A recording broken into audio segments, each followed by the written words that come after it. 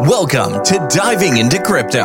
Diving into Crypto. A weekly series where thought leaders share insights, strategies, and insider stories about all things crypto and web3. Brought to you by Ad Lunam.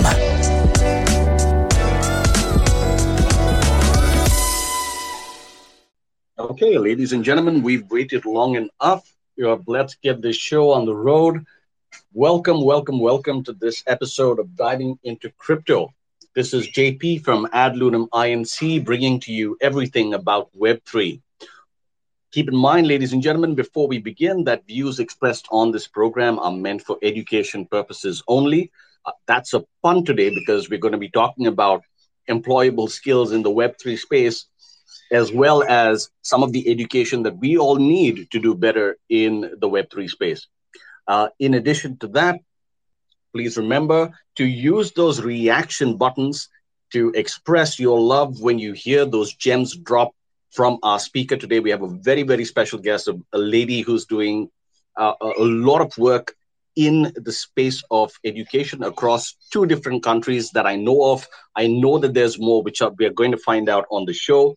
So without further ado, ladies and gentlemen, let's welcome to the stage Aneesha, the queen bee of Honeycomb Web3. Welcome, Aneesha. Hi, good evening. It's 9 o'clock here, and happy to be here. Thank you so much for the invitation. Wonderful to have you, Aneesha. I mean, ever since we had the conversation before, I think it was a few months ago, I've been waiting to host you on the show, of course, to share your ideas and a little about all the great work that you've been doing. And also because you are so focused in, the Web3 space to develop talent and help people find a career. Now, that being said, and before we begin, Aneesha, I have to ask you, how did you get into Web3? What was that moment in which where the flip, that switch had flipped for you? I got into Web3 when it was known as distributed ledger technology in 2016. So in Singapore, unlike India, we only have 4 universities, public universities. So the mass majority of us have to do our degree programs in private institutions. So I did my degree across 5 years on a part-time basis. So it took me much longer compared to full-time students to complete my degree program. So my final year specialization, I attempted it in 2016 because of family commitments. At that time, I was already a working adult, a mother of 3. So that was 2016, 2017. And I was reading BSc Finance. During the summer break, we were introduced this program, a 3-day program, DLT for finance. And I'm a person who always likes to try new things, always been an innovator, always like to mess around with technology and see how we can optimize and optimate what we do. So I joined the program, and because I come from accounting finance background, I was an auditor by training. So with that extensive, in-depth traditional finance knowledge, and then I learned technology and this technology DLT. And I was just blown away because I understood the meaning of financial inclusivity and how technology, this special technology, actually solves all these. I was blown away, and I could resonate with what this technology could do, what good this technology could do if dealt with correctly. So that's when I fell in love with it, and I was like, okay, this is the future. And I didn't know what it would lead to the future. I just knew that if it was taught in a Singapore university, our universities are very conservative in terms of rolling up programs that are controversial. So at that time, although Bitcoin was controversial, the university rolled out the program. So I thought, okay, something must be in there. Wow. And my professor was like, this industry 4.0, and join startups, get into this space, you'll not regret it. I'm like, a professor of 30 years background is saying that there must be something in it. So that's when I jumped into it, and I've always been in there. I started 2016, 2017 was the first crypto winter. You could only trade or build, or you could do 2 things, trade or you could educate. So I went into the education sector for a while.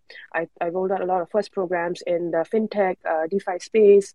We thought a lot of design thinking for emerging technology. We focused on how to think to build products. And then I went back to the industry, rolled out e-invoicing, which had a blockchain architecture. And then I got headhunted into a consultancy where I did a lot of strategy for security tokenization and CBDCs, real estate tokenization. And then my big break was when I created the CFI and DeFi projects, club both, and then we public listed. So that was my most celebrated project. Throughout these 5-6 years, what commonality was constantly learning on the go, and that kept me on my toes, and that excited me.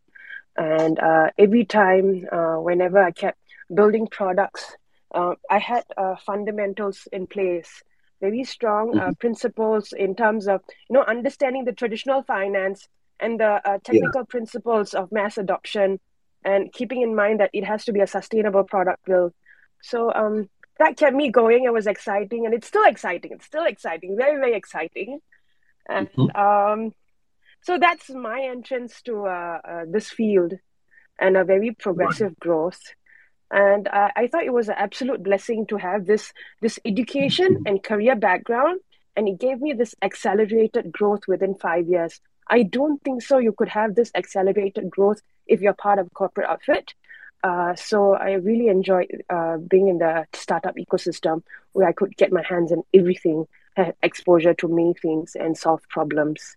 So with that extensive experience in various verticals of this industry, this domain, I decided to move on to talent and solve the talent gap that has been an ongoing problem for over 5 years right now. Right.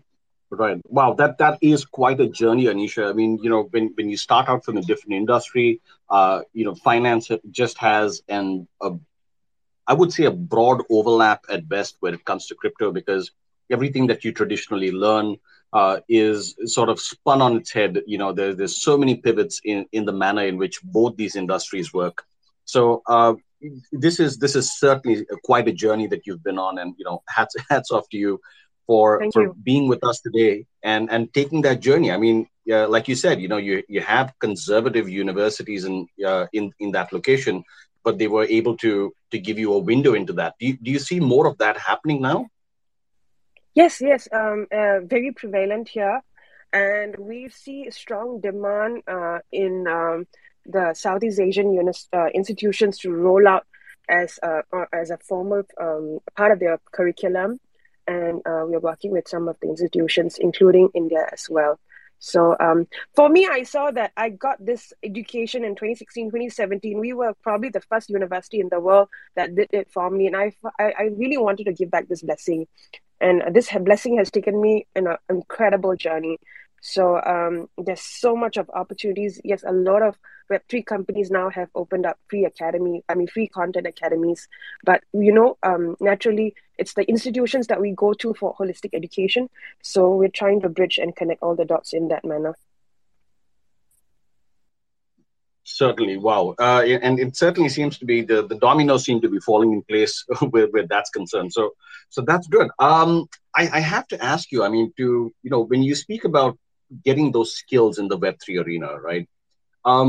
Very broadly, what are some of the skills you think that people should have if they want to venture either from another industry into Web3, or transitioning, between Web 2 and Web 3? What do you think some of those broadly those skills should be? Number one skill set that you should have is the mindset to fail. With the willingness to fail comes the depth in learning, and then consistency will develop in problem solving. So instead of saying be a problem solver, I say have the guts to fail, and tell yourself, tune your mind that it's good to fail so that I keep learning. So if you come in with a mindset that everything has to fall in place from day one, or everything has to be laid out in a platter for you from day one, you're not going to learn anything. So have the expectation or eagerness to walk into a mess and figure out how to put the puzzle together. So that's number one skill set, uncertainty. And working in uncertainty, don't expect a clear black and white, because with this ambiguity comes phenomenal education Right. that no book can bring you. So Mm-hmm. that's the skill set. All Web3 companies, all companies that are in digital transformation want their employees or Mm-hmm. their team to have the willingness to Right. continuously learn and always do research and try problem solving and continuously solve the problems. Okay. So if I understood that correctly, the first one is be willing to fail, right? Have no fear about failing. Yes, that's And the correct. second one is, of course, have that problem solving mindset, right? Yes, Okay. Okay. yes. So with these two skills, I'm curious to also understand, like, because you will have a lot of people right now who would still look at Web3 as an option. Wanted to Mm-hmm, get into either the blockchain or the crypto industry as a whole. But for mm-hmm, somebody, for example, let's go a little more specific, right? Um, mm-hmm, for someone who has, say, about 10 years of work experience in a particular field and is trying to transition to the web3 sector, or mm-hmm. they've been in the web2 space and then they're coming into the web3 sector. So more specifically, what you know what should they do? What are some of the things that a person should look out for if they want to venture into the space? So get the fundamentals right. Get your introduction to blockchain, the fundamentals of blockchain right with a credible source. And Mhm. we have an education arm that is building that curriculum. There's also such curriculum is available with reputable protocols as well. So first and foremost, before you decipher into this field, get the Mhm. understanding right and the fundamentals right. Next, in trying to figure out where to position yourself, ask yourself, what's my core competency? And if you're a marketer or if you're a lawyer or if I will not want to touch on developer because there's so much of materials Right. on how a developer can venture into this space. I'm going to focus a lot on non-technical people, how you can venture into this space. Mhm. So, for Right. example, for me at that point when I was entering the space in 2016, I was in the education sector and I Right. was a teacher. So, as a program director, that was my core skill set, being able to teach. Mhm. So, and being Mhm. able to speak. So when I got Right. my fundamentals right through my education, and then I Mhm. blended both together. And then I created programs where we taught blockchain and the soft skills Mhm. to enable builders to build properly. So we rolled out design thinking for blockchain use cases, and we Right. helped businesses. So that's my example. So for example, if you're a lawyer, you're a legal counsel, so that's your core competency. Then first you Right. learn the fundamentals of blockchain, and then the Mhm. very basic thing: go to a job portal. Go and Mhm. Google a JD for legal counsel for crypto, legal counsel for Web3, and you'll see the requirements, right? So that's your cheat Yeah. sheet. So okay, the industry needs this. So then you can check against whether do I have this skill set? Do I qualify for this? Am I competent? Do I qualify for this role? If you don't, then Mhm. go acquire the skill set. So that's Right. a very simple cheat sheet. Go Google for JDs that you like, that resonate Mhm. with you, that are aligned to your core competencies. Then go and Mhm. fill in the gaps with those competencies. So how do you fill in the gaps with the competencies that you don't have or experience? Internships. Go fit yourself into a project or clone a project, and try, basically create your own work journal and have a public record of it. I absolutely love that you said that about the cheat sheet, right? That's the one thing that most of us don't follow when it comes to having to find a new career or having to look at a new role. Those are some of the key things that are required of you, right? And it's surprising that so many people no, I wouldn't say oblivious, but they've never figured that out. So I'm really glad that you shared that with us today. Thank you for that, Aneesha. That's a classic. That's a total gem. You're welcome. I think it's such a obvious and the most easiest thing, but we never realize that that is the answer or the cheat sheet. So Yeah. for me, that was the approach I always took since young. Mhm. So it was easy for me to comprehend, and yeah, I'm happy to that brought a lot of light. So yeah. So super. Okay. So I'm a 10-year veteran. I look at a cheat sheet. I see that there is, I'm from a different industry. I can find my position here. That seems fairly easy, right? Um, what about if I'm a student, for example, right? I've only just come across Web3. I've probably just recently graduated, or I'm still going to graduate. Hmm. And you could maybe, and in some places, there's a lot of places where students may not have the exposure to what Hmm. the Web3 industry is about. So maybe what I'll do is I'll split up this question into two parts, right? We've Hmm. spoken about it as a veteran who can find the skill sets, but is there something specific for students that they can do? And I know a lot of them are in the room today. For students to do that, if they want to break into the Web3 industry, is there something they should be looking at or something they should be doing at this point in their life? What Oh, do you there's think? so much more that students can do compared to working professionals in this space. So, but the basics of it, it's still the same where you understand yourself the best. So identify your core competency, your passion, or your love.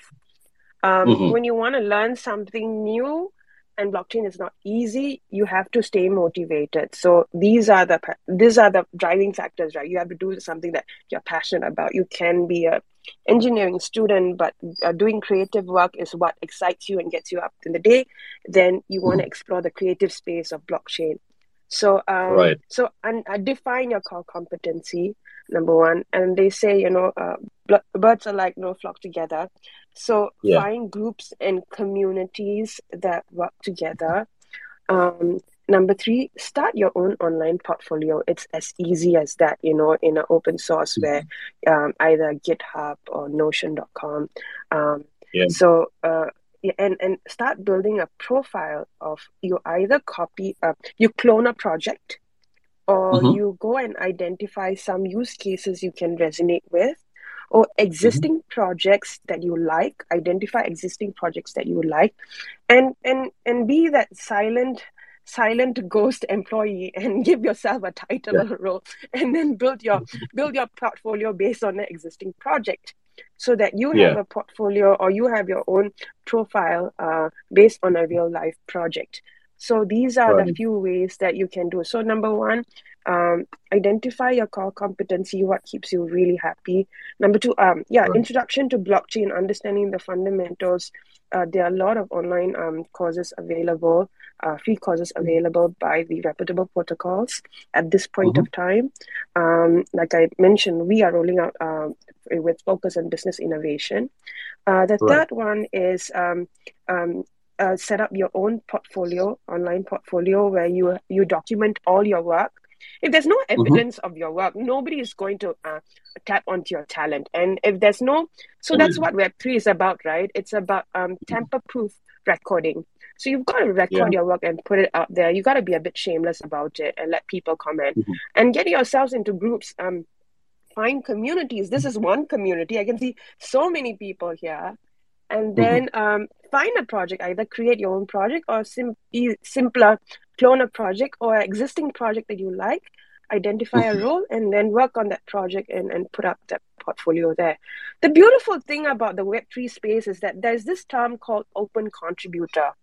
You can Right. actually identify yourself with a project and you go to them and say, look, I would like to contribute and this is my work, you probably like it. I know a few people who got full-time employments based on their building of their portfolio's. So that's a new Right. way of hiring, a new way of talent sourcing for employers as well. It's not about attending an interview and looking at your CV and the talent acquisition officer says, oh yeah, I think you can do it. No, now it's prove Yeah. yourself, then Hmm. you qualify for the role. So you've got Yeah. to really prove yourself in this space. And remote work from home. And I'm very glad Hmm. that article came out today, and it made a very controversial whirlpool within a few hours. So Yeah. it's Yeah. work from home. Remote work means discipline, integrity, honesty. Hmm. I cannot Yeah. emphasize that well enough. There's in Tamil we say vayala vada sudada. That means Right. don't make a vada with just your mouth. Do it. Prove it. Document your work and upload it online and let people comment, get mentors, get advisors. How do you get mentors or advisors? When you go into a common forum, let people comment. You either, follow a mentor on LinkedIn or their social media page, or if they respond to you, get their feedback. I know a lot of Web3 founders who are phenomenal mentors. Right. Equally, like yourself and Jason, you guys share so much, and I'm sure there are a lot more out there as well. So there's so much as a student that you can do, because when you don't have any liabilities at this age or at this Right. stage of your life, let's not talk about age, you can experiment in so many different ways. And don't jump into, I'm going to go into a startup, I'm going to launch my startup, I'm going to raise 1 million, I'm going to raise 2 million. Don't focus on the monetary benefit. Focus on the intrinsic benefit first. Focus on proving yourself, documenting that work, accepting feedback, and refining your work, and let people find you. When your work is beautiful, people will come to you. You don't have to go to anyone. But you have to be available publicly. Your work has to be available publicly. And I think there's so much. Yeah, I mean, absolutely, Aneesha. I agree with you 100%. And ladies and gentlemen, those of you in the room that agree, please give our speaker a reaction for those wonderful gems. Remember, I can't repeat that in Tamil, but don't make a savory donut just with your mouth. You got to make it. You got to actually make it, right? And you got to have that, exactly what you were saying, Aneesha. You got to have that proof of work. If you've worked in these spaces, if you're developing your role, document it somewhere. So, it's more about show, don't tell, right? That's one of the trends you're seeing in the industry. Is that right, Aneesha? Yes. Document your work publicly so that, there is a record that it's your work as well. Do not steal work. Do not steal work. Please innovate, optimize. Do not steal work. And certainly good advice. Certainly something, and also resonating with what you mentioned before. Have the integrity and have the discipline when it comes to work from home. So that your true contribution only builds you up, right? Makes you it makes you a better person. Besides. Yes, absolutely. Okay. Absolutely. Super. Okay. So I understood now as a veteran what I should be doing if I want to get into the Web3 space. I understand now also as a student some of the things that I can do if I want to get into, this entire industry that I'm seeing so much about. At the same time, the second part of the question that I have to ask you, Aneesha, is that you have the unique advantage of having been, across two countries at this point, and many more that you may have been at across Asia, across even Europe for that matter, where you don't see a lot of promotion. You don't see a lot of promotion where Web3 is concerned. So in a huge contrast between Singapore and India, let's just take these two locations, right? In Singapore, you're more likely to see advertisements about Web3 companies. It's spoken about on the streets. It's spoken about in various cafes. And on the other end of the spectrum, in India, it's not spoken about as much as it could be, right? Because there's no direct promotion. There's a lot more regulation by the government, right? So if somebody were to just scratch the surface of what Web3 is about, right? And since you've spoken to so many students, what are some of the stories you hear about, hey, you know what, this looks interesting, but how do I get more information? How do I find out more about this? What can I do? If there's a small case, because that was one part of the question that I had for you, what do you tell them? Start talking to people. That's how I started. So I'll tell you an interesting story.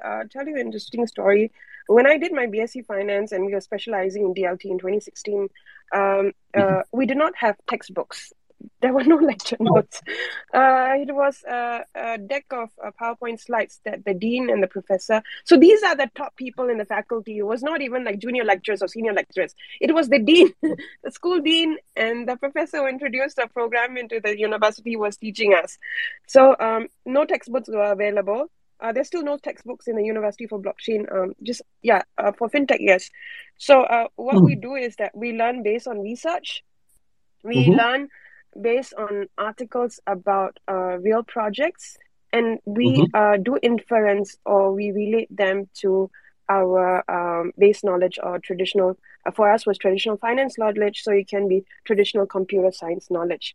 So how I do my own research and inferences about this is that I try to work backwards and see what problems is this project solving, and what was the fault in the previous method, and how is this new method solving that problem? As simple as that. So innovation comes with either optimization or changing and cleaning up the mess that the previous product has. Correct. So from there you go, oh, okay, this was what it's trying to solve. So don't wrap your head around the buzzwords and go too deep and too academic and theoretical about it. It's about people at the end of the day. It's the people that are using these tools. So it's about identify.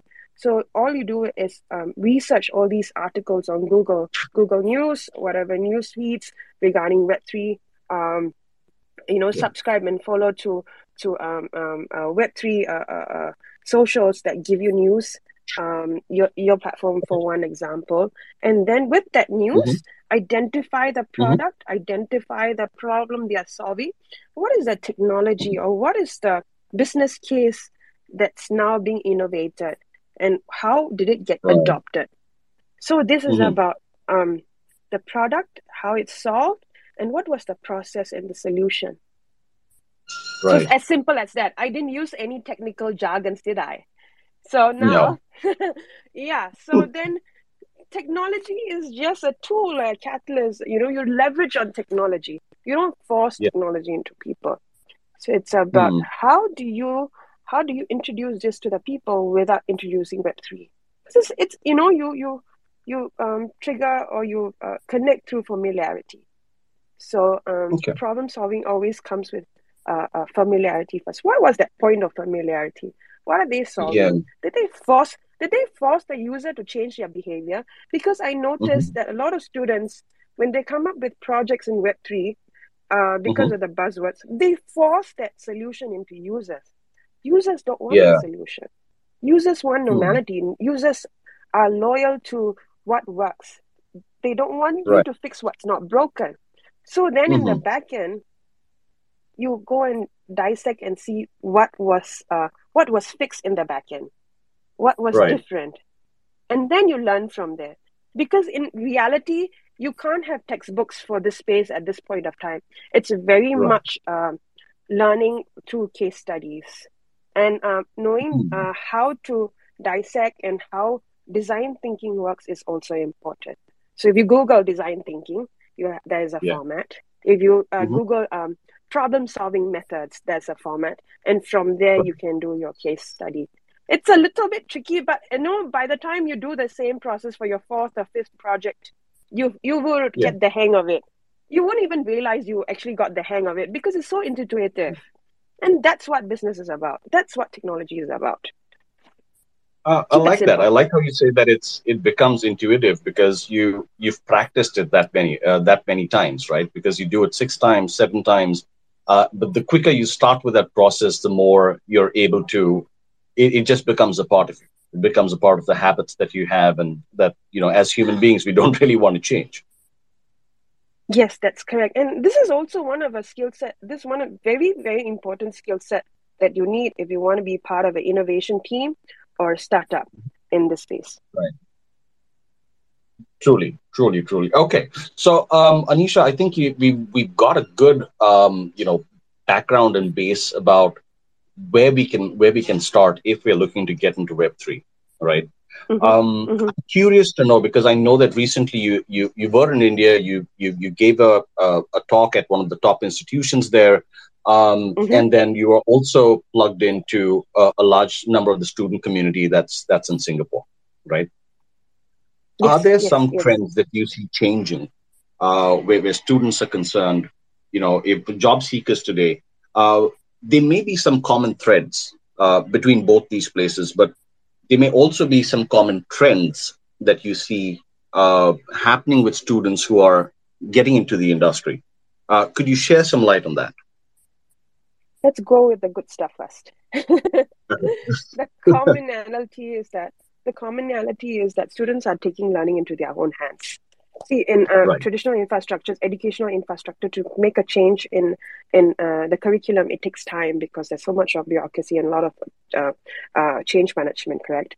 So students Right. who identify this need and demand, they go out there to the industrial community and participate. Mm-hmm. So both here and in Singapore and India, there are a lot of student-led communities where they come together, brainstorm, and figure out how to do peer learning in the space, Mm-hmm. or even projects. As simple as, going for meetups, going for panels, identifying mentors and advisors to guide them. They start with the Right. very basic of, and both sides, what these student communities do is that they start a community and Mm-hmm. a forum online. We call it a DAO, Mm-hmm. and then they try Okay. to have their own governance. So you're Mm-hmm. learning, you're learning on the go. You're learning through practice, correct? So they are learning Right. on the go. So both sides, this is very prevalent. Another thing is Okay. that both sides, enthusiastic students look for opportunities through hackathons, through Right. internships beyond the institution. This is phenomenal. They go hunt for internships that is not needed for them through their traditional, education portfolio, but they go out well beyond and find internships, and they make time for it, both sides. And a lot Mm-hmm. of them try to form their groups and participate in hackathons. But what I think is lacking is that there's no longevity or long-term planning in all these participation. Probably it comes with maturity. So Right. if you're listening up, if you are a community DAO, you're a student-led club, find a few mentors who can give you a structured framework or guide you on a structured framework. As okay, if you go for a meetup, come back with some learning tips, or come back with share your learnings, identify what you have learned. How can we convert some of the learnings into practice? Or and I think you can also, when you go for a hackathon, come back and get feedback from your advisors or your mentors on what's the next step, and have like a Mm-hmm. calendar of events. And sometimes Right. there's too many events, both sides, and around the world, too many events. Yeah. I think this is the post-pandemic bombarding of events. So choose your events wisely. Get mentors Yeah. and advisors to advise you on which events to attend. Or if you want, then you want to mock up your own minor, small events. There are willing people to come and speak. Have a Mm-hmm. structure in all these. So these are the commonalities, and these are some of the shortcomings that can be solved as well for the student communities. But it's very aggressive. When Yeah. when you have the passion, you have the drive, you'll do anything. And Yeah. the communities that I'm involved with, they just have the amazing passion, drive, and energy, and that keeps me going. So Mm-hmm. even the recent trip, I just came back 3 days ago, and I was traveling nonstop for 18 days, and I was just so Wow. exhausted because the last trip, it was across 5 cities in 3 weeks, and just Chennai alone, I had to go to Coimbatore and then back in Chennai and back to back events. But the Yeah. response is phenomenal. These students, they come and they said, okay, this is what we want to do. This is what we are already doing. What's next? How can we improve Yeah. ourselves? So when you have the willpower, Mm-hmm. like I said, the advisors and mentors, people will come flocking to you to help. And I know advisors and mentors who come go to these communities and help them as well. True, and that's something that's unique in the Web3 space that you see. That happens an awful lot, where you have where you have people who are so willing to help out, right? That is really prevalent in the Web3 space. I haven't come across that as much in other industries, but this one for sure. Yes, that's a beautiful part. That's the beautiful, beautiful part, and that keeps everybody going. Even among the industrial practitioners in Singapore, Mhm. uh, everybody helps each other. Even if they are competitors, they help each other, they collaborate, work together. And it's the same with students as well. Yeah, and another thing that I've noticed is that sometimes, probably due to lack of maturity, you want to get things done yourself. You want to achieve a Yeah. trophy, but with collaboration comes a whole new level of achievement. So don't be afraid to collaborate, because the ecosystem is such that you have to collaborate. And when you do things together, there's so much more you can achieve. Truly, absolutely, absolutely. Aneesha, I've got to ask you, because we've again look at a range of activities that people can undertake, and things Mm-hmm. that people can do in this particular space. But it really does boil down to, like you're saying, right? Not being afraid and being able to problem solve. I Mm-hmm. think that also alludes to another skill set that a lot more people should practice, and that's mental agility, right? You having Yes. been across industries, being a person that's come in from a different industry into the Web3 space, what is your secret sauce, or what are some of the things you think that keep mental agility going? Uh, for me, okay, I think there are many parts to this. For me, it was a personal motivation. I have 3 children, and last year my daughter Googled my name, and she was Okay. so excited to see my title, my job title, and whatever work I've done. And at that Hmm. time was just because we were on a full-on AMA drive, and there were so many pictures of AMA posters. So and I was like, oh my gosh, this child, if it's just for one project, profit-driven project, that she got so excited. Imagine if I Yeah. did work that made a difference, that made a social impact. I mean, made an impact for women, and that keeps me going. Um, I do a lot of physical training, endurance training. That Hmm. helps a lot. Not, I don't go to the gym and have a sweat fest.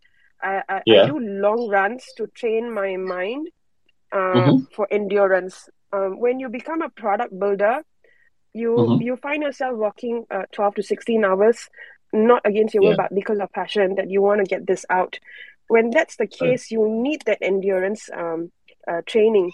So Hmm. taking up a physical sport is very, very, very important, because the body needs active movement to be able to Yeah. think. The body needs to be happy to be able to work happily and to be productive.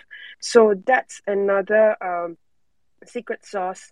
Family Hmm. family motivation, my children, endurance training, and the third one is, it makes me happy. It's my passion, and my DNA is such that I'm pretty selfless, and I give back a Hmm. lot. So Right. so it's about fundamentally what makes you happy. Are you creating impact to the greater society, even Hmm. if it's for one person or two people? So Right. that keeps me going. So that's that matrix for me. Okay. Okay. Okay. So I'm glad that you shared that, and that's certainly personal, because when you talk about the motivation being from within, when you speak about the balance, and I like the particular part, especially especially where you are able to use endurance. Physical endurance as a method of building product, and build stamina in that space as well. I can totally see that. Are there any other things that you're doing that you would like to share with us, so that you see, from somebody inspiring who has great mental agility that you've observed? I know a lot of fellow product builders in the space.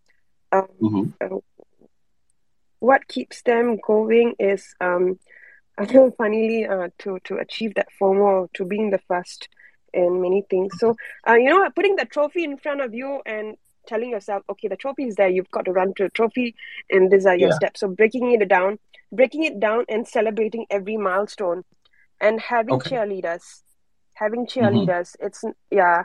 So that some of my founders do that, and Hmm. we did that when we were product building as well. So having that community of cheerleaders keeps your mind happy, knowing that, okay, once I achieve this, the celebration is coming in. So then you'll be motivated to go to the next one. So Yeah. breaking it down and making it palatable to tune your mind that it's not a long run, but it's, short sprints. So that's what some of the product builders do as well. And that's in terms of action Mhm. plan. This is one way to build mental agility in this space. But like you said, it's very much DNA driven, the willpower.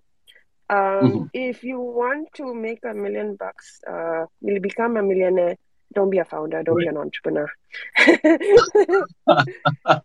You need the mindset. You need the mindset to make a difference, to create an impact.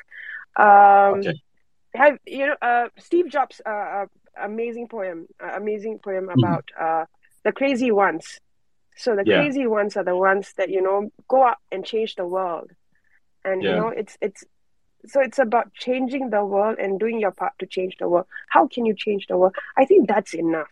And I've seen so many of my friends who build products that help people who do not have banking access, who help people who do not need to pay 1/3 of their salary for remittance costs. Who Yeah. help people to, have a career opportunity to work from home. So Hmm. making a difference keeps them motivated and keeps them going. Wow. Okay. So that's really digging deep to find your motivators to help you develop your mental agility. And I think you've also touched on the fact that you can add a dimension of the physical stamina building, which is a great idea to keep that going. So thank you for that, Aneesha. Appreciate that. Welcome. Oh, super. Okay.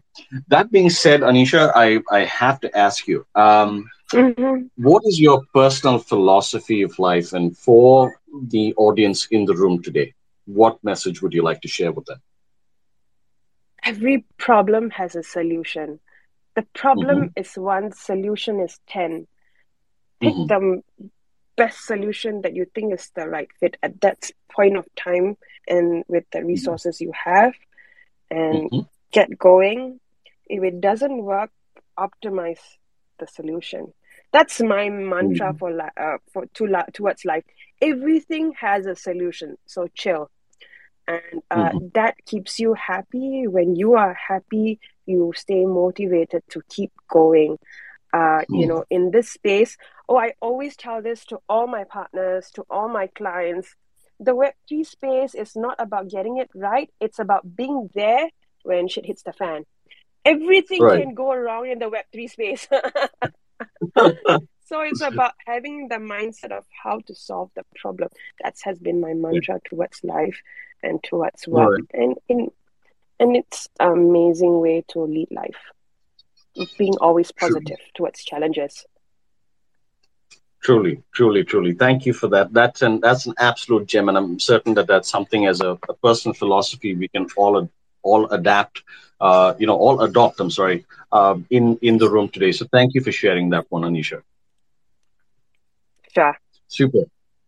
Okay, ladies and gentlemen, for you who are in the room and would like to ask our speaker a question, this is the right time to do it. Simply raise your hand so that our host can give you the ability to ask that question. If not, you can always tweet that to at the rate crypto amma underscore on Twitter. If not, tweet it to adlunum inc, and we will pick up that question for you.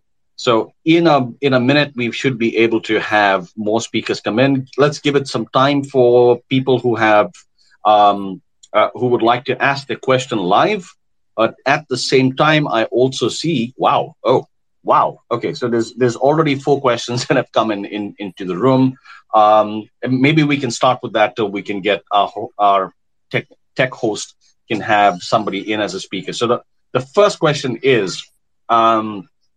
This is from N. D'Souza saying, Anisha, you've shared so much about the things that you do in the day. How do you find the time? uh, uh, it just has been a way of life, and I just make sure that. So, as a professional, as a founder, as a CEO, I'm very structured with my calendar. Okay. Even for my children, like for example, Wednesday afternoons, I do not schedule anything. I spend my time on Wednesday afternoon with my children. So that type of scheduling for work life. In Mm-hmm. terms of personal life and finding time, um, I don't really think that much, but I think I make time for physical movement, meeting Mm-hmm. people, and I really go with the flow. There's no real structure. Motivation, happiness, creating social impact keeps me going, Mm-hmm. and that's how I find the time, I guess. And Singapore, it's a fast-paced city, and we do a lot of things, so it comes naturally. And being a woman in this space of this authority and role, we always Right. work 10 times more harder. So somehow Yeah. the universe blesses us with a stretchable, dynamic time that ordinary people cannot see. Amen. Amen. I mean, if you can pack so much into your day, you obviously have some super skill. It's a superhuman ability, no doubt, right? No doubt. Yeah. Okay. Our next question. Thank you for that, Anisha. Our next question is, um, how do you see more companies adapting to the Web3 space and at the same time creating more jobs? So it's a twofold question. One is about mainstream companies coming into Web3 and by virtue of that creating more jobs. If there's some light you can share on that. Yeah, I've shared this with in the events that I spoke last week, and happy to share again. First of all, identify your core competency, identify your core business offering in your company, Mm-hmm. and then understand the various Web3 business models available, or consult with a strategist, a token strategist, and see Mm-hmm. how you can implement that into your ecosystem, into your product fit, and then Yeah. roll that out based on the parameters of whether it's going to be a new product line, a new distribution channel, or basically a optimization of your backend. So it's very Mm-hmm. much business strategy driven. If you're looking at low hanging fruits, or you're looking at something that you want to immediately jump on the bandwagon, is that upskill your talents. If you're a tech, if you run a technical team, you need to factor in training for to upskill them in the Web3 space. So Mm-hmm. that's how we work with some companies, where we identify who is their employers, the demographics of their employees, and then Mm-hmm. we upskill them to be prepared for the job orders that will come in. So if you're a services Right. company, um, although there's no need for your product offering to be in the Web3, or to migrate into the Web3 space, but you Right. will receive job orders where bigger institutions are going to adopt Web3, and they would require your support, your talent support from your team. So then your team must be ready to take on the project with your employee pool being Web3 competent. So those are like the Right. low hanging fruits in terms of India, where it's the world's largest offshoring center, offshore go to for IT talents. That those are the Right. low hanging fruits, and there are a lot of protocols that can support this upskilling as well. Um, and if, as a business, you want to adopt Web3, run a pilot, have an Mm-hmm. internal hackathon, because it's your own people that understand the pain points of your product or service offering, and then Right. see how you can and whether Web3 is a suitable technology to solve those problems. Just keep in Mm-hmm. mind, during the pandemic, Zoom was not created overnight. Uniswap, Yeah. Aave, those protocols were not created overnight. They were already Yeah. there for 3-4 years. So building and waiting for the right time is very, very important. Therefore, Mm-hmm. now is the time to brainstorm and build and prepare Mm-hmm. for the next wave or next bull run. So it's good to have the support of industrial expert that works with your company in identifying how you can adopt Web3 into your business model to address your users. That's absolutely fantastic. As a matter of fact, I want to spin off a bit more. So what you effectively saying, Aneesha, is that mainstream businesses should start having their own project groups that will pilot and test using Web3 technology, pilot and test solutions that they can later develop more fully into as a new business angle or a new business vertical. Is that right? Yes, correct. So for example, Starbucks, they Hmm. did not force NFT into the faces of their users. For the user Right. front, there's no change. It was a technological change that enhances the way they retain loyalty and improve Hmm. incentivization for loyalty. So it was a back end change. So Hmm. likewise, implement this change in the back end first. Don't disturb the user because that Yeah. adoption will come later. And when it does, you Hmm. will be the first person ready for that change. So, Right. it's like getting your child to eat vegetables. You never just put that broccoli right on the face, right? You make it into a cutlet, you make it into a puree. Then one Yeah. day when they are 6, 7 years old, it's like, yeah, the broccoli was always there. So by the time the child is already accustomed to the taste. So likewise, just make it a very subtle change, one broccoli at a time. Oh, that's absolutely brilliant. I think it's a great analogy, right? Using that one from home. That's fantastic. So, Yeah. super, super. Okay, I've got one more question that's come up. In terms of, since we spoke about employability, right? There's two Mm-hmm. parts to this question, and the first one is, what are some of the best jobs in the Web3 space or the metaverse space that are going to be required? And the second is, what is the lowest hanging fruit type of job that breaks me into Web3? I think you covered a bit of that, but let's take Mm-hmm. it in two parts. So the most sought after positions that are going to be there for Web3 in the metaverse. Okay, two very high demand ones are smart contract engineers. Mm-hmm. Um, uh, that's what from the technical side, smart contract engineers. But you just Mm-hmm. cannot only focus on smart contract engineering. You have Okay. to be a holistic technician where you understand the full architecture and then perform the domain well, that particular stack well.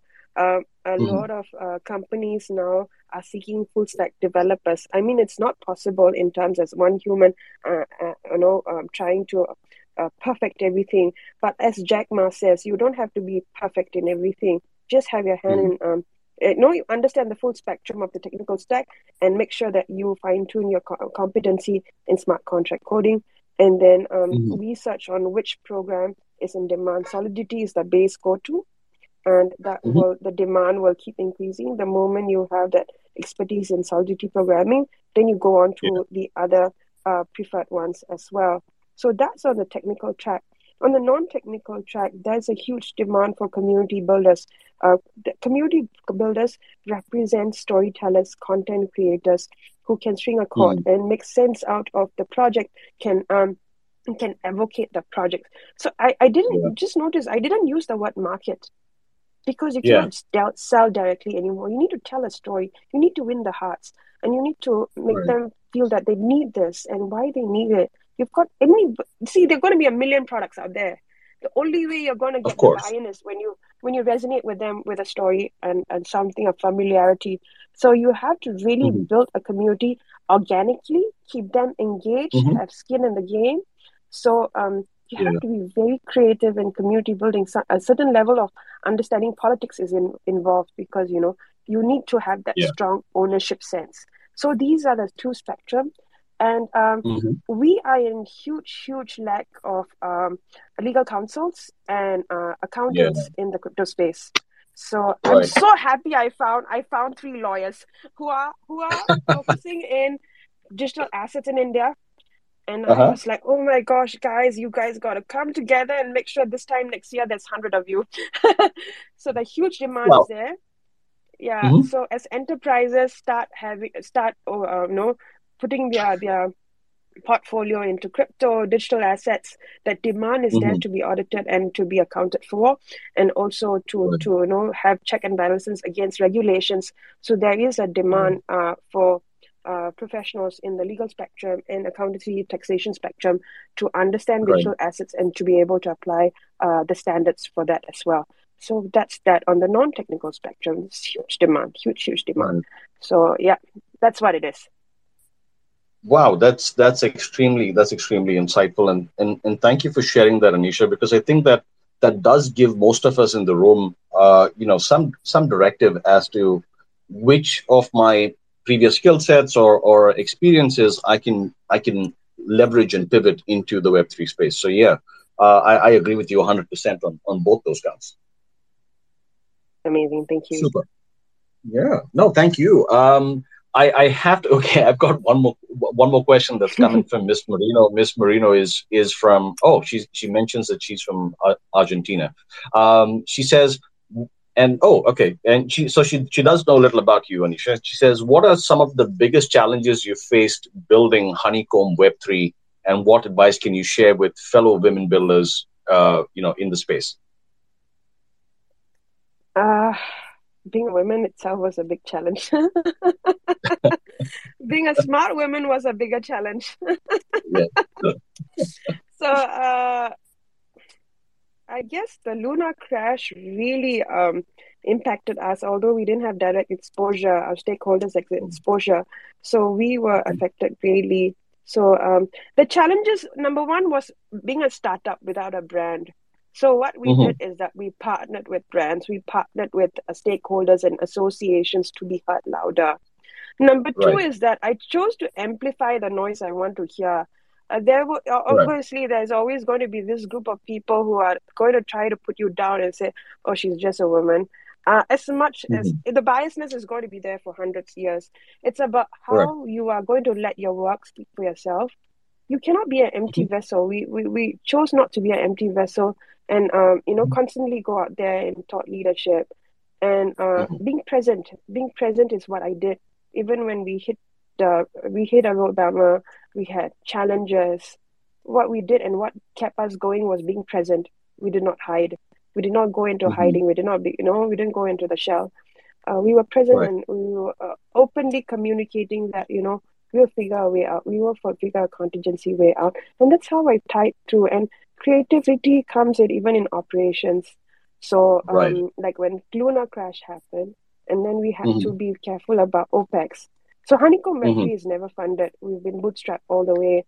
And I intentionally made that as such because I didn't want him to Wow. rush into funding. So, Yeah. and that also gave me a lot of room and leeway to think about creative hiring. And because you see, in this space, there's lack of talent. When there's lack of Right. talent supply, what is the, no, how are you possibly going to find full-time talents? Even if you find Yeah. full-time talents, they do not come with that knowledge and skill set that you're expecting.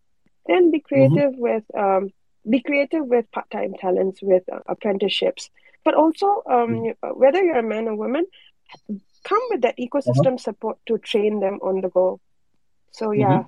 And another thing is that it's not a challenge being a woman. I think being compassionate and having that DNA of being empathetic, that Yeah. can open your eyes to so many things. And have a mirror that constantly questions you on your decisions, because sometimes we become over compassionate, and there's a fine line of being used and being Yeah. compassionate. In business is about meeting the OPEX, about getting the pipeline strong. It's about getting the sale. So it's about choosing the noise you want to amplify. I've Yeah. made this statement during this year's International Women's Day. Do not let your gender or your status put you down. The only thing that you should shine and hold your flag up high is your willpower and the proof of your work. Let your work speak for you. That's fantastic. I applaud you for saying that, and it's been a truly inspirational journey that you've shared with us today, Aneesha. The challenges you faced, the jumps that you've made, the focus, the endurance, and the ability that you've had, whether it's come through your running or not, it's been fantastic to hear your story, Aneesha. Thank you for sharing that this time with us, and to all the audience in the room as well. Thank you so much for being here. Thank you for having me. Looking forward to meeting you in person. And Yeah, yes, pretty have soon. an amazing weekend. Yeah, Thank you, everyone. wish you the same. Wish you the same. Ladies and gentlemen, thank you so much for being in the room today. Once again, I will ask you to share your reactions with our speaker today in the house, giving us so many gems that we can take if we're looking to break into the Web3 space. If you haven't been here for the full episode, you can catch it on Spotify when it's going to come out very soon. We'll be announcing that. As well as don't forget to tune in on Tuesdays with our Twitter Space channel, The Future of NFTs, hosted by Nathya Besta, co-founder, where we talk about everything in the NFT space as well. So, ladies and gentlemen, thank you so much for being here. This is JP from Ad Lunam INC, bringing you everything about Web3. Have a great one. Cheers. Thank you for tuning into this week's episode of Diving into Crypto, proudly hosted by Ad Lunam, the first engage-to-earn platform with a proof of attention model and dynamic NFT investor profiles.